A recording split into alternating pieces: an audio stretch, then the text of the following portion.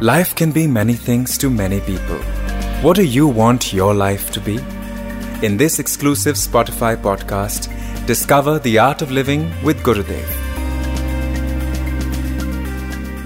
When a concept passes through the channel of logic and it gets passed by the logical mind, it lodges in yourself as faith.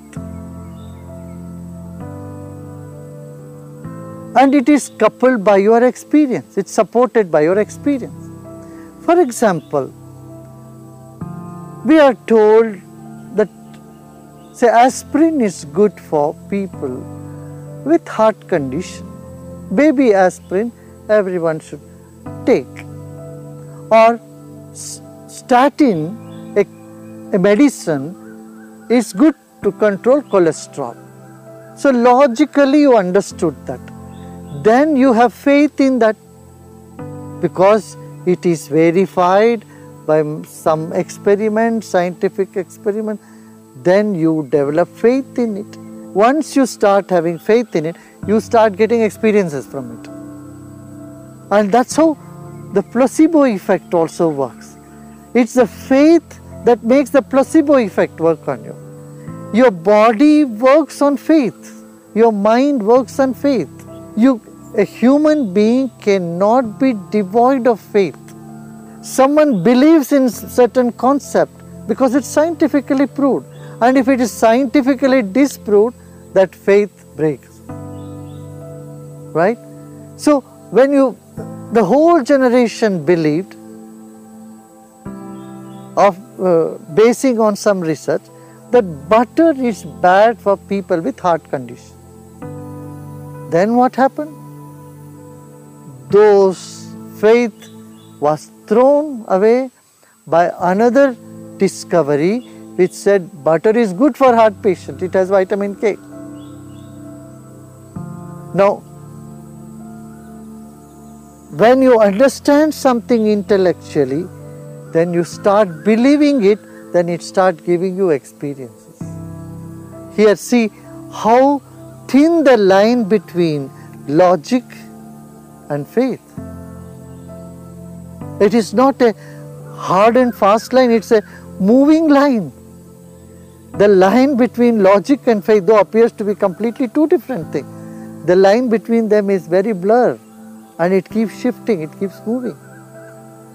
So many scientific concepts which we believed, which we had faith in, after counter study and counter research findings, we had to drop all those faiths. So through logic we got into faith, and through logic we discarded faith also. So logic is important in life. Scientific temper is very important. In the Orient and the Occident, there were two different methodologies.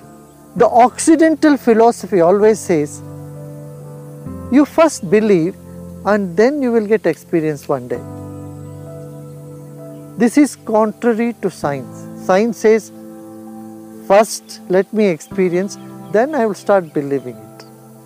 First let me logically prove it, then I will experience it. But Occident, what it says, you first believe, then you will have the experience, then it will be proved. What you believe is correct will be proved later. One day it will be proved that your belief, faith was correct. And you don't even have to look for it. That's what the Occidental philosophy. Whereas in the Orient, it was not that way. In the Orient, they have always said, you first experience it.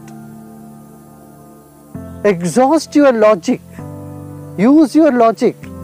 And then whatever comes out of it, then you start believing it. You can't say you won't believe even though your logic has accepted something. Suppose your logically it's all correct, but then still I don't believe. That is not an intelligent thing to do. So here Occident said, you first experience it and then from experience you move on to postulating it as your faith, as your belief. That is the reason not a single scientist was ever persecuted in the Orient, whereas scientists were persecuted in the Occident. Science and spirituality come together when the Oriental way of looking at things, that is, first is experience, give logic its due place, give science its prominent seat, and then through science see that comes out as faith, as belief, as reality, as truth, that you accept. If you don't accept that, then that is also not scientific. I would say faith is the very foundation of life. If someone's faith is shaken on anything, their whole life is shaken. Right? Faith brings stability into life. Faith brings inner strength to life. Faith is the greatest motivator. Faith keeps us sane. Faith keeps us out of fear, out of frustration. Faith keeps the hope alive in us.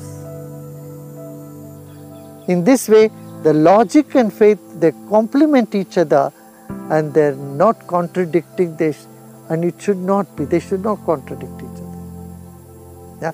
If they appear to be contradicting, we have to revisit our methodology, our priorities, and our strategy to understand these two important aspects of our life. Hope you liked the episode. Follow Art of Living with Gurudev only on Spotify to get the latest updates.